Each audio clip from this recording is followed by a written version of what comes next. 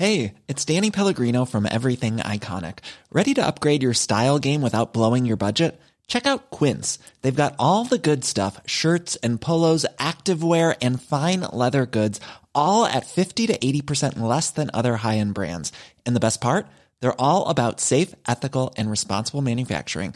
Get that luxury vibe without the luxury price tag. Hit up quince.com/upgrade for free shipping and 365-day returns on your next order. That's quince.com/upgrade. Hi, I'm Daniel, founder of Pretty Litter. Cats and cat owners deserve better than any old-fashioned litter. That's why I teamed up with scientists and veterinarians to create Pretty Litter. Its innovative crystal formula has superior odor control and weighs up to 80% less than clay litter.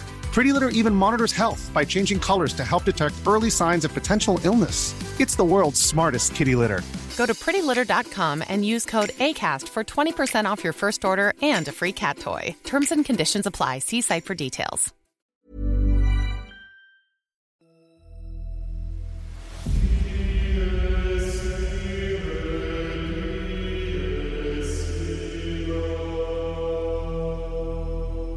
This year marks 500 years since Pope Leo X granted Henry VIII the title of Fidei Defensor, or Defender of the Faith.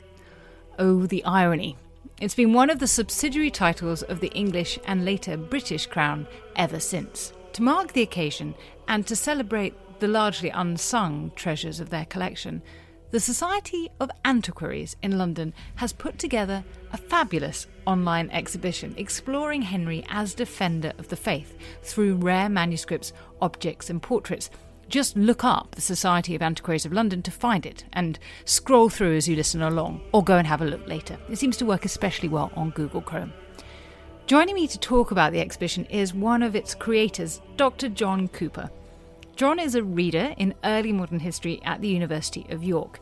His books include The Queen's Agent, Francis Walsingham at the court of Elizabeth I, and he is director of the Society of Antiquaries.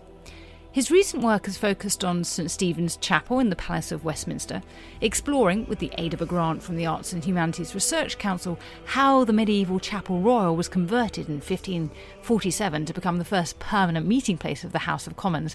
And he's also working with Historic Royal Palaces, again funded by the HRC, on a project about Henry VIII's progresses.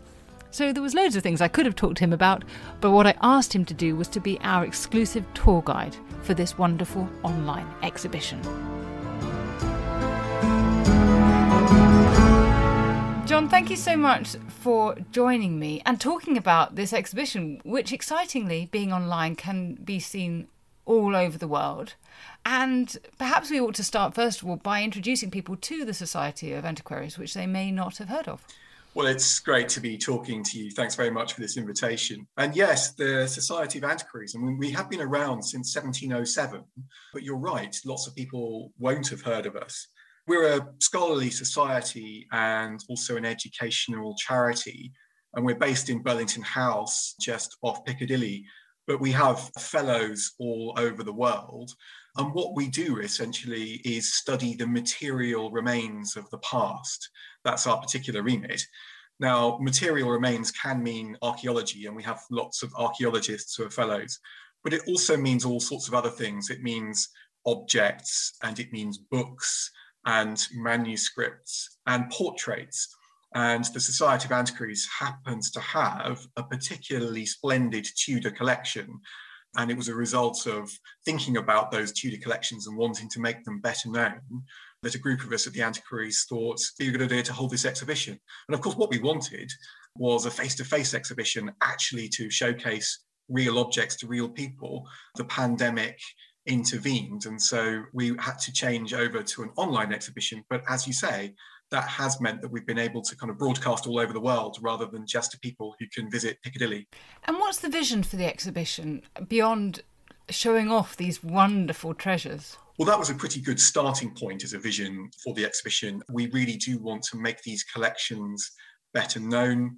There is a spectacular collection of Tudor objects in the Antiquaries that we want to showcase. But originally, we were looking at anniversaries and thinking about 1520 to 2020 being 500 years of the great summit meeting between Francis I and Henry VIII at the Fields of Cloth of Gold. Now, of course, there were lots of planned Henry VIII activities in 2020, almost all of which got squashed by the pandemic. So then we thought, and actually for us, this gave us a real opportunity because we spotted, or rather my colleague, Professor Maurice Howard, spotted that, of course, 2021 was the 500th anniversary of the creation of Henry VIII as defender of the faith, VIII Defensor. And that actually is a rather more interesting, a less well-known, even a unique story that we felt that we could tell through the collections of the antiquaries. So it was a sort of blessing for us in disguise. Now, the exhibition is divided into themes. 4 themes, and we'll look at maybe a few images or objects from each of them. And the first is chivalry and pageantry. And the item that caught my eye, now I know you're going to say this is a facsimile, but it still caught my eye, is this Westminster tournament roll, a copy made in the 19th century, but of a 1511 roll. And what's rather wonderful about this is that you can scroll through and see every detail. Can you describe it for us? Yes, you're right. This is an early 19th century antiquarian copy, but it's one of the things that antiquarians did at this point is make just exceptionally beautiful artistic copies of very rare manuscripts. And the original manuscript of this, the Westminster Tournament Roll, is held in the College of Arms. But essentially what this is a long series of pieces of paper stitched together to produce an extremely long roll, like the original vellum roll. And it describes visually the great tournaments and pageants that were held in 1511 to celebrate the birth of a son to Catherine of Aragon and Henry VIII. Now, a lot of people may actually have forgotten or never known that Henry VIII did have a son with Catherine of Aragon at that point, the young Prince Henry, Duke of Cornwall. The prince doesn't live very long, tragically, he dies. But his birth is a cause of enormous rejoicing in England that the succession, as they think, is secure. And so what we see is this sort of vividly coloured pageant of a procession of, first of all, heralds and trumpeters and marshals, and then a series of knights in armour, champions, one of whom, of course, is Henry VIII himself, and then knights on horseback, and then the rather spectacular tent from which Queen Catherine and her ladies are judging the tournament. And this is a record, albeit a slightly fictionalized record, of a very real series of jousts and tournaments in which Henry VIII did compete in 1511. We must remember the young Henry VIII was a very tall, strong and powerful man, an extremely brave jouster, probably the second best jouster in the kingdom. And so this records these tournaments to celebrate the birth of a prince. Recently, we've noted that amongst the trumpeters of the king, we have here a man of colour, John Blank, who's recorded as being paid, and we have a picture of him. And I also particularly like, if you scroll through, you just get a sense of the magnificence of the court. And we get to this beautiful H and K under a crowned Tudor rose, which is sprouting leaves, which I suppose is also an indication of the fact that they have had a son, and it's supposed to suggest that. What details jump out at you? Well, you're absolutely right. So much of this rose iconography that the Tudors adopt is pointing towards fertility of the dynasty. And so the leaves and shoots that we see sprouting from this union of Henry and Catherine is precisely what's being celebrated, that this is a successful marriage, that Henry and Catherine have had a child. Not only have they had a child, they've had a son. And that the lines of Lancaster and York have been brought together, and now England and Spain have been allied and produced fruit. Something else that one would notice about this from a heraldic point of view is the kind of crown that surmounts this united red and white rose.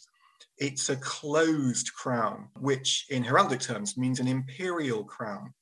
And this is really interesting because traditionally English kings were kings, but not emperors.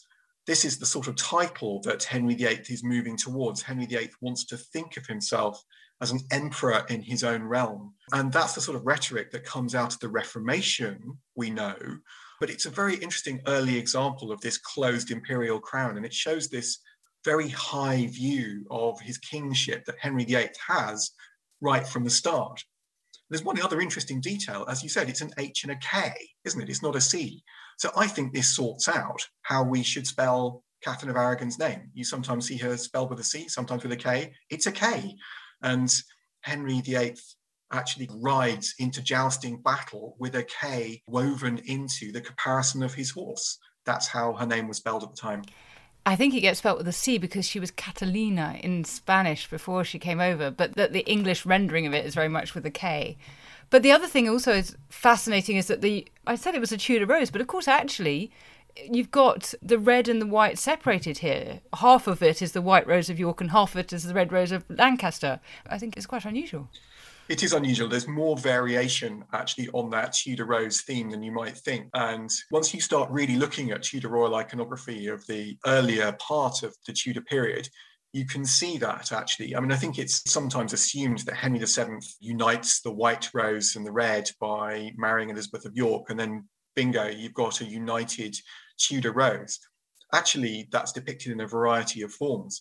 And we have to remember that Henry VII was the heir of the House of Lancaster more evidently than the heir of the House of York. And he sometimes does carry on using the red rose of Lancaster, actually. So yes, certainly this is playing on that uniting of the two warring houses that had been fighting in the previous generation, the Wars of the Roses. And now, of course, one generation on, we have this young prince who's going to be coming to a peaceful succession, as is assumed, when his father dies. But of course, this young Prince Henry is not destined to live very long, thus catapulting England into 20 years of torment, really, around the problem of the succession and the marriage to Catherine. It is absolutely devastating for them that this child dies after 7 weeks. Let's scroll down a little bit because, as we both said, that was a facsimile, but you do have some wonderful originals down here, including this vellum jousting check from the Field of Cloth of Gold. What's the role of chivalry and jousting at the Tudor court, and what does this check tell us? Yeah, it's a very good question. I mean, chivalry is really derived from the battlefield. I mean, it's a concept that has governed European relations, particularly Northern European relations, since the 14th century. It's a kind of code of knightly conduct, a way of conducting war on the battlefield. I mean, a very elite code. I think chivalry applies much more to mounted knights than it does to followers. But something rather interesting has happened by the early 16th century. Heavy cavalry charges are really less of a feature of the early 16th century battlefield. Once you start getting ordnance guns, that's the way that battles are increasingly fought.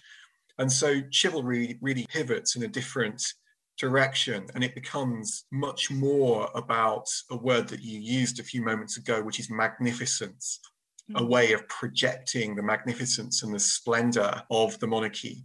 And it's also a language of communication, chivalry, and that's certainly what we see here in this jousting check for the Field of Cloth of Gold, where France and England, both their kings and their senior nobility and gentry, are cordially detesting each other and fighting a series of jousts and tournaments in the muddy fields outside Calais, which is still an English town at this point.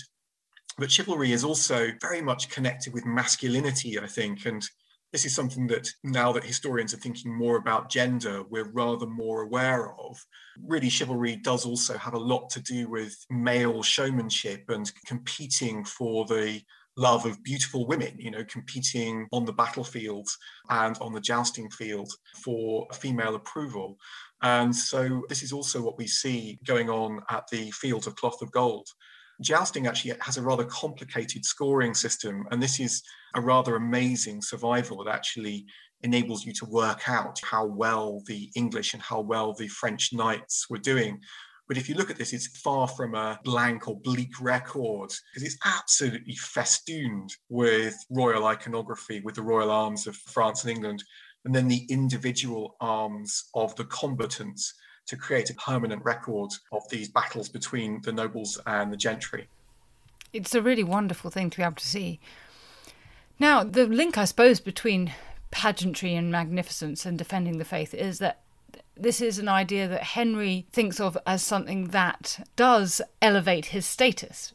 And if we move on into the next section of the exhibition, Defending the Faith, we immediately come across the idea that Henry wrote a defence of the traditional seven sacraments of the Roman Catholic Church in 1521, dedicated it to the Pope, and was rewarded with this title of Fidei Defensor, or Defender of the Faith, as a result.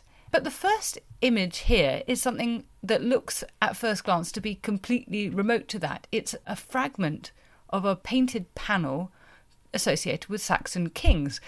Explain the link, please. Well, I was particularly keen to include this image. So what we see here is a painted panel of King Athelstan. Athelstan was a ruler of 10th century England. He was a ruler of the nation at a time when England itself was barely in existence, shall we say. So the Anglo-Saxon kingdoms were only just now forming themselves into one nation. But we know that this is an image of Tudor kingship because of analysis of the wood on which this panel is painted.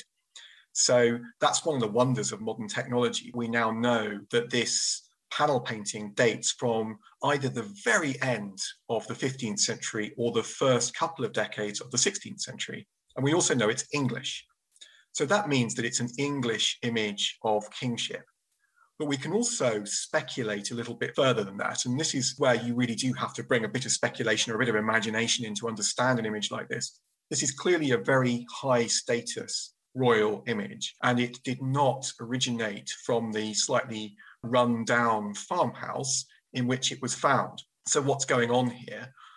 Well, that run down farmhouse was only a few miles from one of the great early Tudor royal palaces that's half forgotten now, but which is Eltham Palace. So we think of Whitehall, we think of Hampton Court, we think of St. James's. In fact, Eltham was a very important early Tudor palace. And Henry VIII spent Christmas there in 1515. Now, we also know that his father, Henry VII, had another one of the royal palaces decorated with a series of pageants of panel paintings of great pious and warrior-like English kings. And so there is a real possibility, I think, that this image of King Athelstan was one of those panel paintings created for Henry VIII to celebrate Christmas at Eltham Palace in 1515. We can't absolutely prove that, but there is circumstantial evidence that points in that direction. And the reason that that's significant is that Henry is obviously thinking about his kingship historically. And I don't think we think about Henry VIII in those terms enough. We think about Henry VIII as a kind of a new monarch because of what he does in terms of breaking away from the Catholic Church, and, as some of my undergraduates at the University of York have it, creating the Protestant Church of England. I think almost everything about that is to be questioned, really. An image like this one just shows that Henry VIII is thinking of his kingship, at least in the first half of his reign, in historical terms. He's thinking about continuity with the past, and even the really deep past. So I think this is a unique image to the Society of Antiquaries, and it really puts Henry VIII in a new light. And that's what we were hoping to do elsewhere in the exhibition as well. And I think it's fascinating because one of the things that we do know is done in Henry's name is generating a narrative about England being, in the language of the time, an empire, as you've talked about, the imperial crown, so a land not ruled by other lands or other powers. And to do that, they hark back to all sorts of ideas about the medieval past.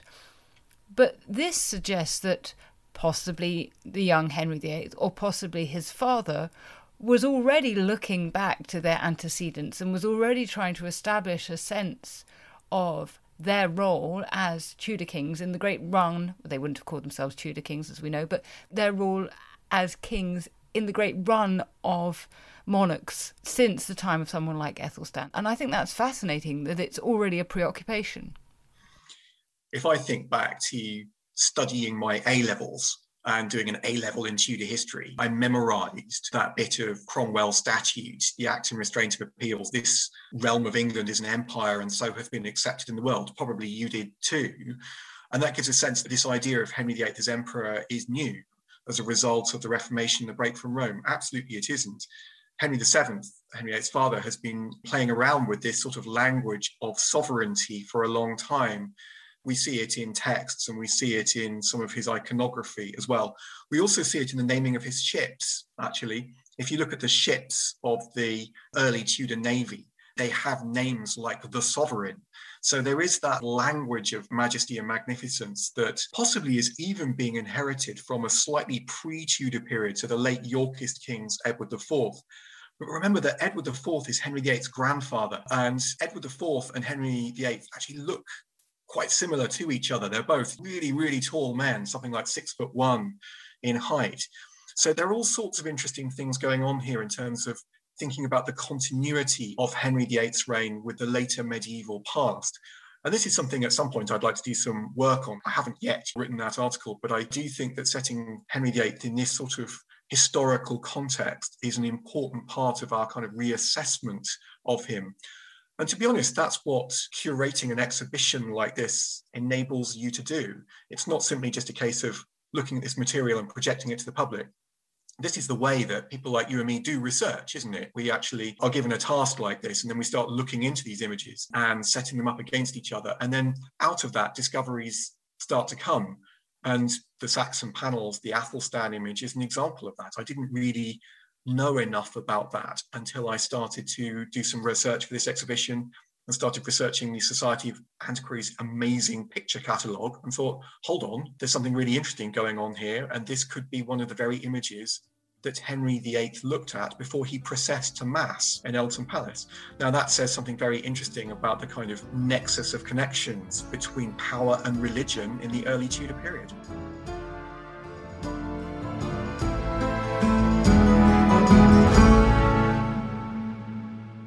Okay, Tristan, you've got 50 seconds. Go. Right, so Dan's given me a few seconds to sell the Ancients podcast.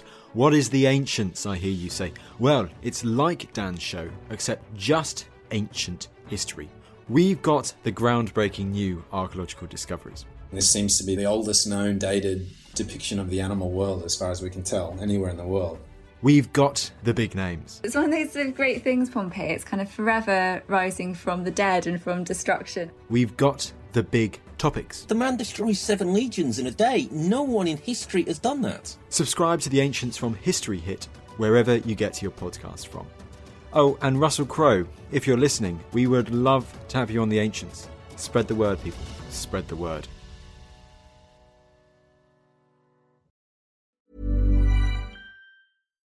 If you're looking for plump lips that last, you need to know about Juvederm lip fillers. With Juvederm Volbella XC and Juvederm Ultra XC, your lip look, whether it's subtle or bold, can last up to 1 full year with optimal treatment and no additional maintenance. Find a licensed specialist and see if it's right for you at Juvederm.com today. That's JUVEDERM.com.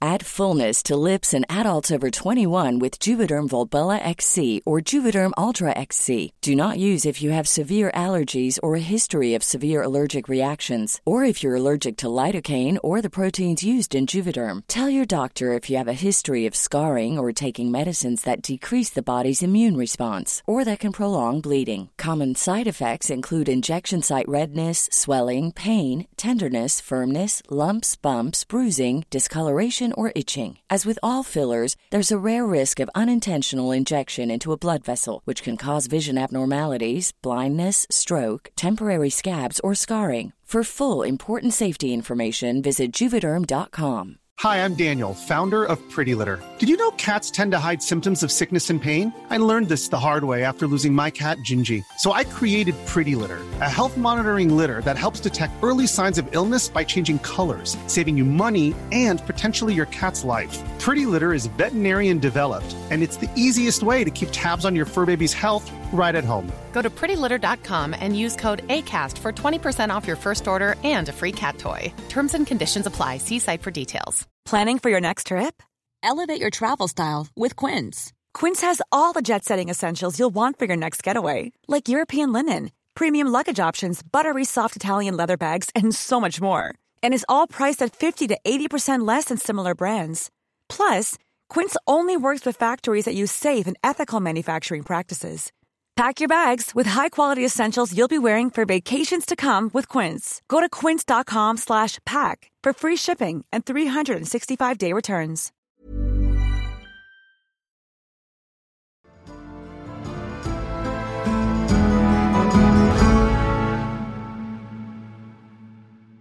Now let's move on to look at Henry's break with Rome, because there's lots of treasures here. I mean, the Society's got an enormous number of things. Maybe you could give us a sense of some of the treasures here before we focus on a few of them.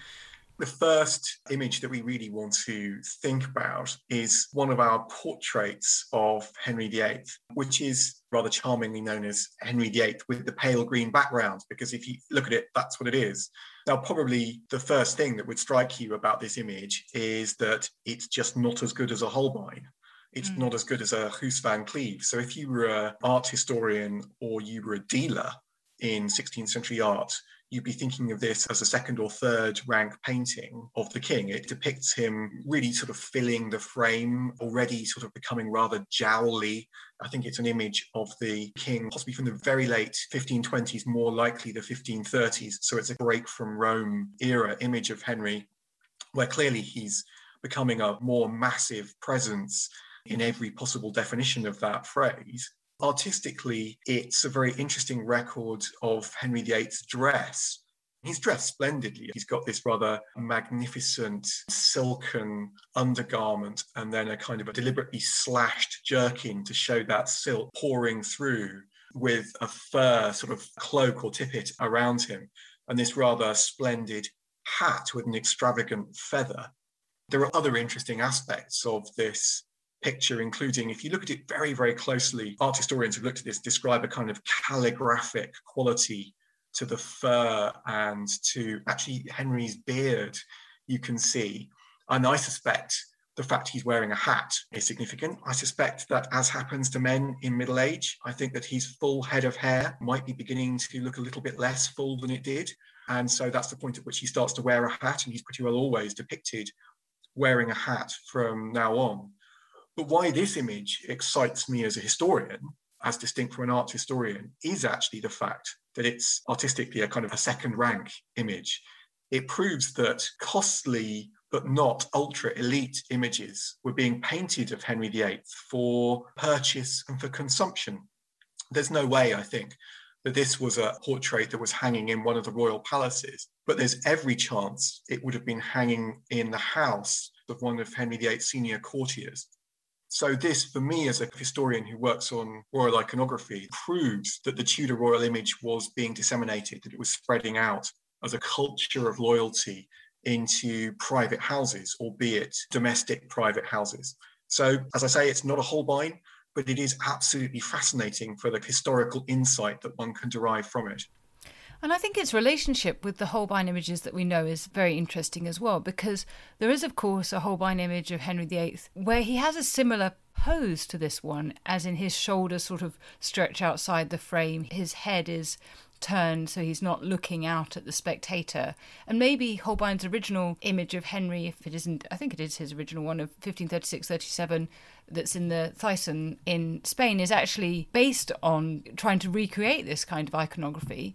But also what this crucially tells us is how important it is that Holbein changed his mind about how he was going to do that, and then depicted Henry full length and looking out at the spectator and giving an idea around Henry's leadership, which I don't think we would have such a fascination with Henry if this was the only picture we had of him, as opposed to those full-length pictures of Henry by Holbein, which so much create a sense of the man. But this is obviously a step towards that. Do you agree? We know the Holbein image very well. Essentially, it goes on to Bibles and it goes into popular print circulation. And that same Holbein image in the late 1530s and 1540s is reproduced all over the plea rolls and King's Bench indictments and all sorts of other legal records. It becomes a very distinct brand, and it's the way that Henry VIII is depicted from then on, in the same way that the Hilliard image becomes a type for Elizabeth I. But what an image like this one tells us is that Holbein wasn't unique, actually, in the way that he was depicting Henry. There were other examples of this. This is an anonymous artist. We simply don't know who painted this. But Huys van Cleve is doing something not terribly dissimilar, creating this new sort of image of the king. People have thought this is a newly assertive image, connected it to the break from Rome, connected to the Reformation. There may be other aspects of this. It may be a particular image of power that Henry wants to represent in terms of the kind of post-Wolsey years, because it's pretty widely known that in the first half of his reign, Henry VIII does really depend on Cardinal Wolsey a great deal for a lot of the day-to-day running of government and possibly even some political decisions as well. Cromwell's relationship with Henry is very different from Wolsey's, and by the 1540s, Henry is ruling alone, at least in theory. So maybe that kind of rulership requires a different sort of image, just as the break from Rome does. It could also come down to shifts in artistic style, actually. So there are all sorts of things feeding into these images. But what an image like this one does, it really brings you up short, because you think you know what Henry VIII looks like. But of course, we know what Holbein's Henry VIII looks like. We're actually much less familiar with how other artists depicted Henry. It's an interesting reminder that we can't take too much for granted, and there are other possible Henry VIIIs that we need to investigate. And that's precisely what we've been trying to portray in this exhibition. That's really interesting. Okay, let's go on from this and look a little bit further down the page. We have, amazingly, in the Society's collection, this printed proclamation for abolishing of the power of the Pope, issued by Henry in June 1535. Tell me about this. I'm also particularly interested in how it shows, thinking about the theme of the exhibition, Henry's degree of attachment to that title of Defender of the Faith. Yes, I have to say, it's a kind of a nerdy thing to say, but I was so excited to look at some of these proclamations in the original. Because of the pandemic, access to the collections in Burlington House has been very restricted, but I was able to get into our museum room, and Kate Bagnall was able to get out some of these, including this proclamation. And it really is one of the spectacular things you can do as a fellow of the Society of Antiquaries, is examine these objects in the original. And we have an awful lot of royal proclamations.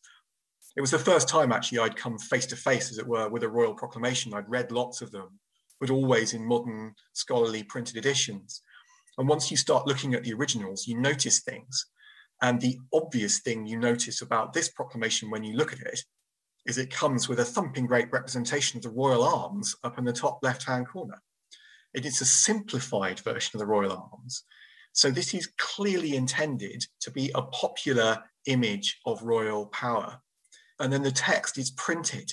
This is not a manuscript, it's early print, and it's comparatively easy to read. And it also comes with a kind of an acclamation, or almost a shout at the end in huge typeface, "God save the King."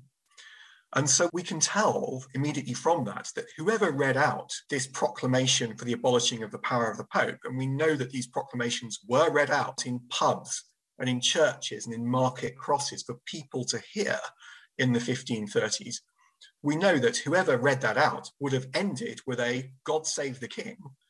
And there would have been an absolute expectation that everybody would have shouted, "God save the King," and thrown their caps in the air if they had a cap. And there's also a more unpleasant side to that. It's widely rumoured that wherever people assembled in the 1530s, that Cromwell had agents in the crowd. And those agents were watching for dissenters. They were watching for people who sneered or didn't throw their caps in the air or didn't enthusiastically shout out, "God save the King." Now, we tend to associate the origins of an English Secret Service with the Elizabethan period, with Francis Walsingham. In fact, I wrote a book on that very subject. But actually, it's a reminder that these sorts of agents were in operation, I think, in crowds in the 1530s to police dissent. There were a lot of people who weren't happy with the abolishing of the power of the Pope. There were a lot of people who weren't happy with the dissolution of the monasteries. And so this document, really, it's an act of enforcement of that. And it would have been met with a whole variety of responses, I think, from excitement and patriotism through to grudging acceptance and out fear. And so looking at the original of a document like this, one can almost recover that set of the varied responses of Tudor crowds to the Reformation. Another printed work that we must talk about, because this is an exhibition by the Society of Antiquaries, is John Leland's itinerary, because Leland was the first to call himself an antiquary. Let's have a quick look at this.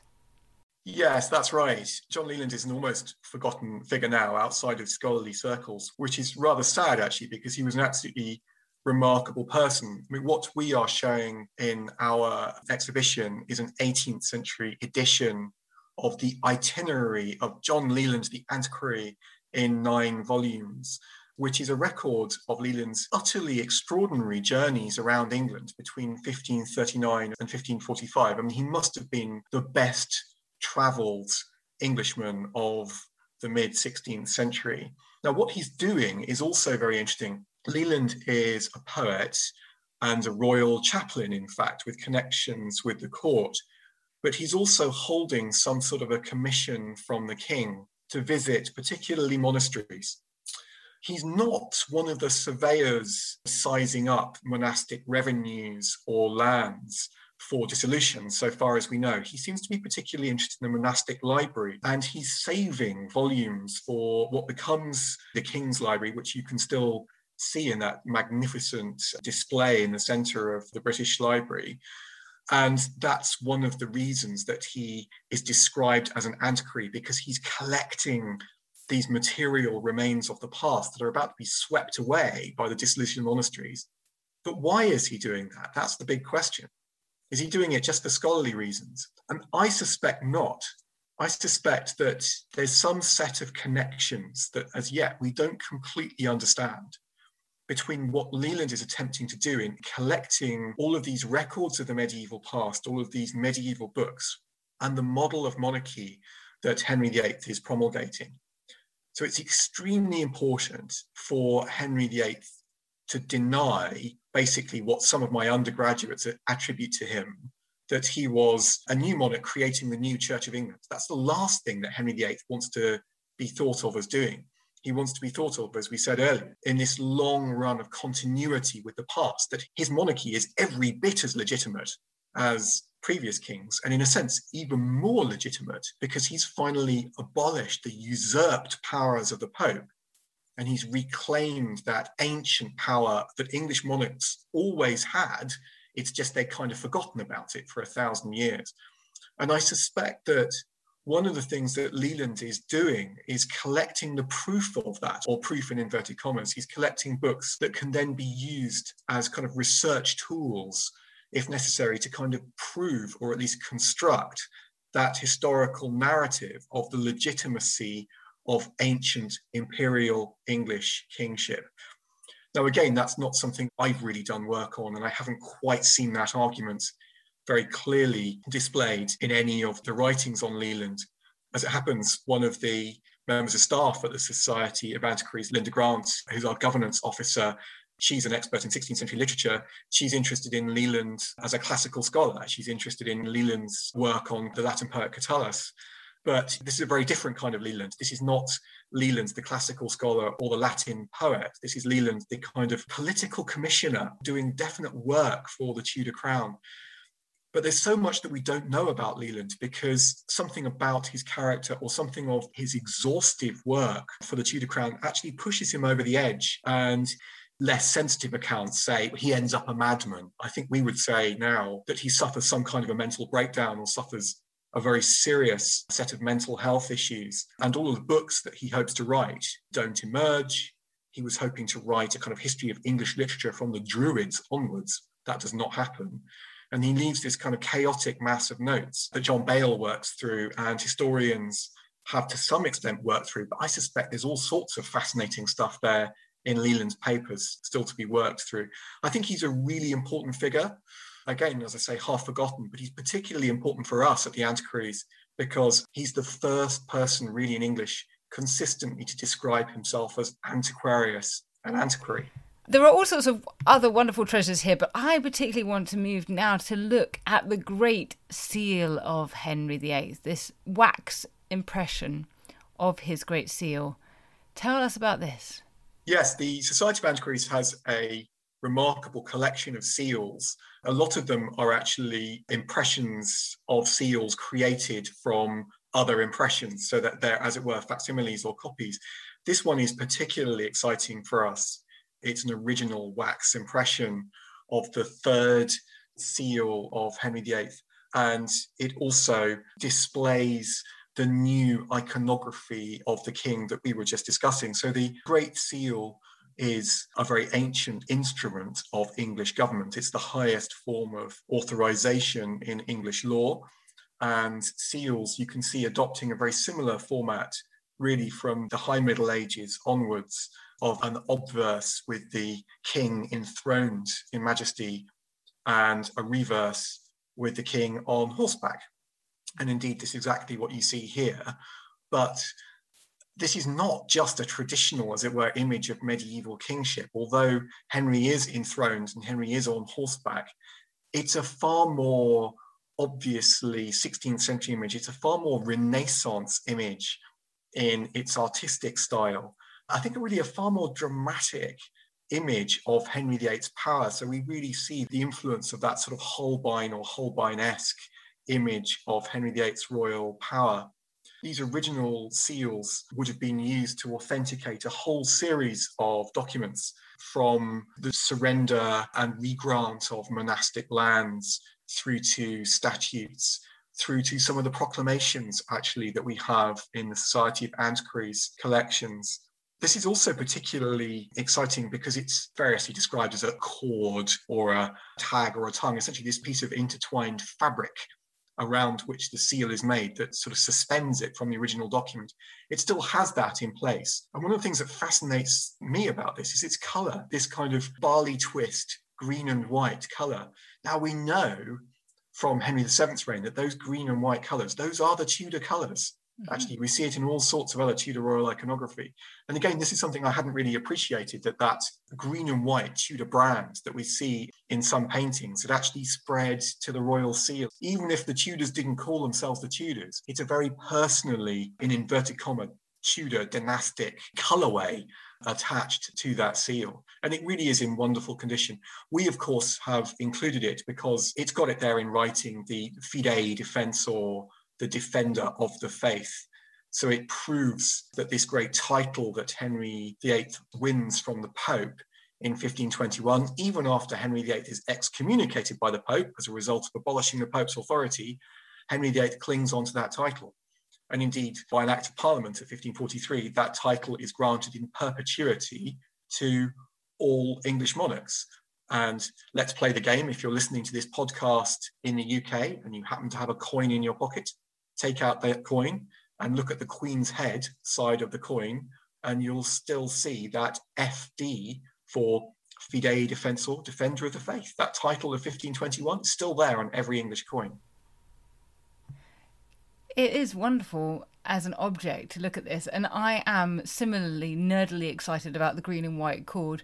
In Tudor times they would be called livery colours, but I suppose it's the equivalent of a football strip, isn't it? This is what the Tudor strip is. If you want to align yourself with the Tudors, that you have things decorated like this. This is the colours that they go out in, that their servants will be wearing. When we hear about someone's turning up and he's wearing the king's livery, this is what he would have looked like. That is absolutely right. And I suppose if you don't know this, you think, well, what's the royal colours? You'd think, well, the royal colours are kind of red and gold, possibly that kind of azure blue that you would see like St. Stephen's Chapel or the surviving chapel ceiling at Hampton Court, the Chapel Royal, in that blue. But actually, if you were to see the king's servants, if you were to see members of the royal household, they would have been distinguished with those green and white colours. And it's those green and white colours that would have distinguished the king as he went jousting and tourneying. So it's a very personal colourway out of identifying the king himself and identifying his family. So if you're listening to this and ever travel back in time, now you know how to identify Henry VIII and not make a sort of Anne of Cleves size mistake. Our final theme is personality and legacy, and here you've just got some remarkable manuscripts. There are far too many for us to talk about, but tell me about the ones you find most important here. Whereas some of the other things I talked about have been copies or facsimiles or antiquarian versions of originals, some case lost originals, these two manuscripts are absolutely pucker. These are the original real deal. And one of them is the inventory of Henry VIII. We have half of it. British Library has the other half, but this is the original inventory that was drawn up when Henry VIII died in 1547. It's a huge document and it lists the complete contents of the king's palaces. Everything from books and the furniture and the portraits to the incidental items, the personal items owned by the king, and some of the fascinating incidental items. So going through this inventory, you, for instance, find references to the braided damask masking costumes of the women of Henry VIII's court. You know, a very valuable reminder that women are not, as it were, just wives. They're absolutely players in the very sexualized culture of politics at Henry VIII's court. And sure enough, those costumes are inventoried in Henry VIII's inventory. The thing that really excited and surprised me as somebody who works on royal chapels is the contents of the chapel. And you discover that Henry VIII's chapel still has all sorts of things that you wouldn't really expect, as it were, a Protestant monarch to have, including a collection of monstrances. Now, if you don't have the benefit of a Catholic education, then a monstrance is a sort of cross with a hinged compartment in which the host, the body of Christ, the Blessed Sacraments, can be placed. And it's used for a service of benediction, for veneration. It's a very traditional Catholic-looking item to have survived in the royal collections. Now, we don't absolutely know how those monstrances were used, but the fact that they survive, the fact that they haven't been purged or melted down for the very considerable weight of silver suggests that there is something interesting going on. And I think in an item like that, we do see more of a Catholic than a Protestant Henry VIII by the end of his reign.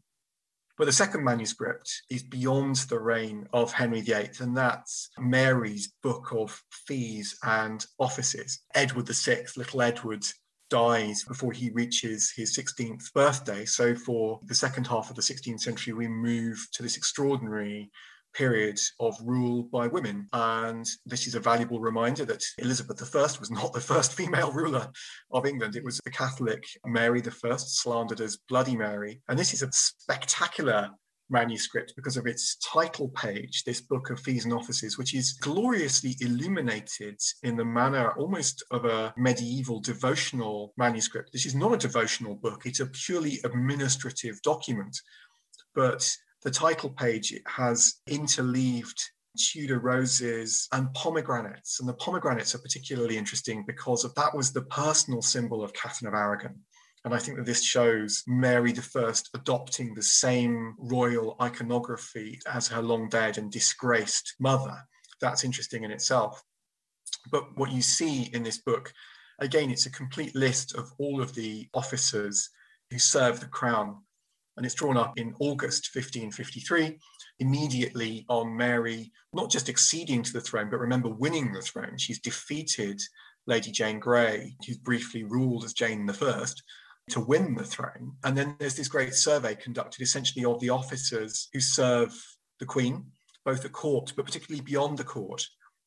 And I think something actually rather disturbing underpins this document. I think that what Mary may be seeking to do in producing this complete list of names of all who serve her is to begin a religious purge and actually to get rid of those Protestant officers who may serve her only half-heartedly or possibly to plot against her. So this apparently perfectly straightforward, albeit rather magnificent administrative document may actually have a political purpose behind it. Again, just two things. If we were to be able to examine the original of this manuscript, what I would be turning to, first of all, is the list of the gentlemen of the Chapel Royal, where if you run your finger down the page, you will come across the name of one Thomas Tallis, one of the greatest, if not the greatest, mid to late 16th century composer of sacred music. And then I would turn to a page which lists Queen Mary I's hunting establishment, the children of the leash and all of her hunting dogs. Mary I went hunting. Who knew? We just don't know enough about monarchs hunting. And again, one of my former doctoral students, Dustin Neighbours, is doing a great deal of work on royals and particularly royal women hunting. So that's another emerging research agenda that a document like this really illustrates. Just beautiful and so fascinating. I can't really believe that I'm looking at it. So I urge everybody to go and have a look at this gorgeous illuminated manuscript. Now, if people want to go and look at this or any of the other things we've talked about, or indeed all the things we haven't had a chance to talk about, John, where do they need to go to find it? Well, if you just search for the Society of Antiquaries of London, our website is www.sal.org.uk. And then on our front page, just scroll down and you'll see my name and you'll see a big image of Henry VIII with the pale green background. And there's a link there to click on, and that takes you straight into our online exhibition.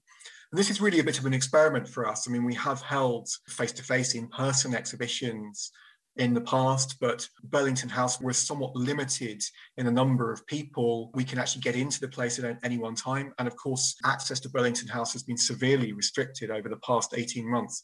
So this is really an opportunity for us to broadcast some of our fantastic collections to a far greater audience. And whereas in the past, our lectures have got a capacity of 80 or 90 people, we're now regularly broadcasting to several hundred people across the world in our online lectures and public lectures, and those are free to participate in. So I would urge you, as well as looking at the exhibition, see what else we have to offer. The Society also, it's a research organisation, it also offers scholarly grants to students and to senior academics for research and for travel, also for conservation purposes, actually. So we're a very active educational and conservation charity. It's a major part of our work, which doesn't really get broadcast very much, but a great deal goes on behind the scenes to manage a series of trusts that often provide really significant sums of money for those kind of scholarly and conservation purposes. So it's really a great organisation to be part of. Yes, and members of this parish may be interested in Professor Susan Doran's upcoming online lecture on queenship in early modern England, which is on the 14th of September at the Society of Antiquaries, online, of course. So this is a wonderful exhibition. Do go and have a look. It's been amazing to have this expert guided tour from you, John. Thank you so much for that. This is exactly the sort of stuff that excites us, whether it is green and white cords or gorgeous illuminated manuscripts. Thank you for your time. It's been an absolute pleasure. Thank you for having me on. If you enjoyed this episode, please recommend this podcast to your friends and family, and do share it on social media. And also, please subscribe wherever you get your podcasts and leave a rating or a comment. Thank you. Hi, I'm Daniel, founder of Pretty Litter. Cats and cat owners deserve better than any old-fashioned litter. That's why I teamed up with scientists and veterinarians to create Pretty Litter. Its innovative crystal formula has superior odor control and weighs up to 80% less than clay litter.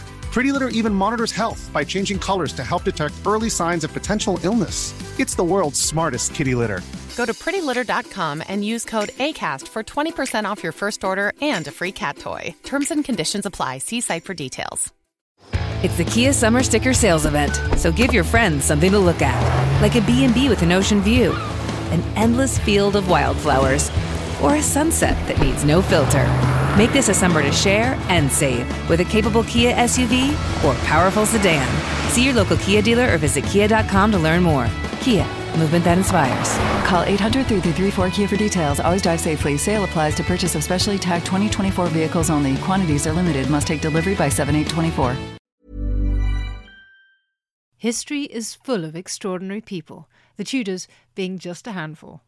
In my latest film on History Hit, we meet Bess of Hardwick and go inside the incredible house that she built, a house that defines the elegance and grandeur of the Elizabethan age, a house fit for a woman who climbed to the top of the Tudor social ladder.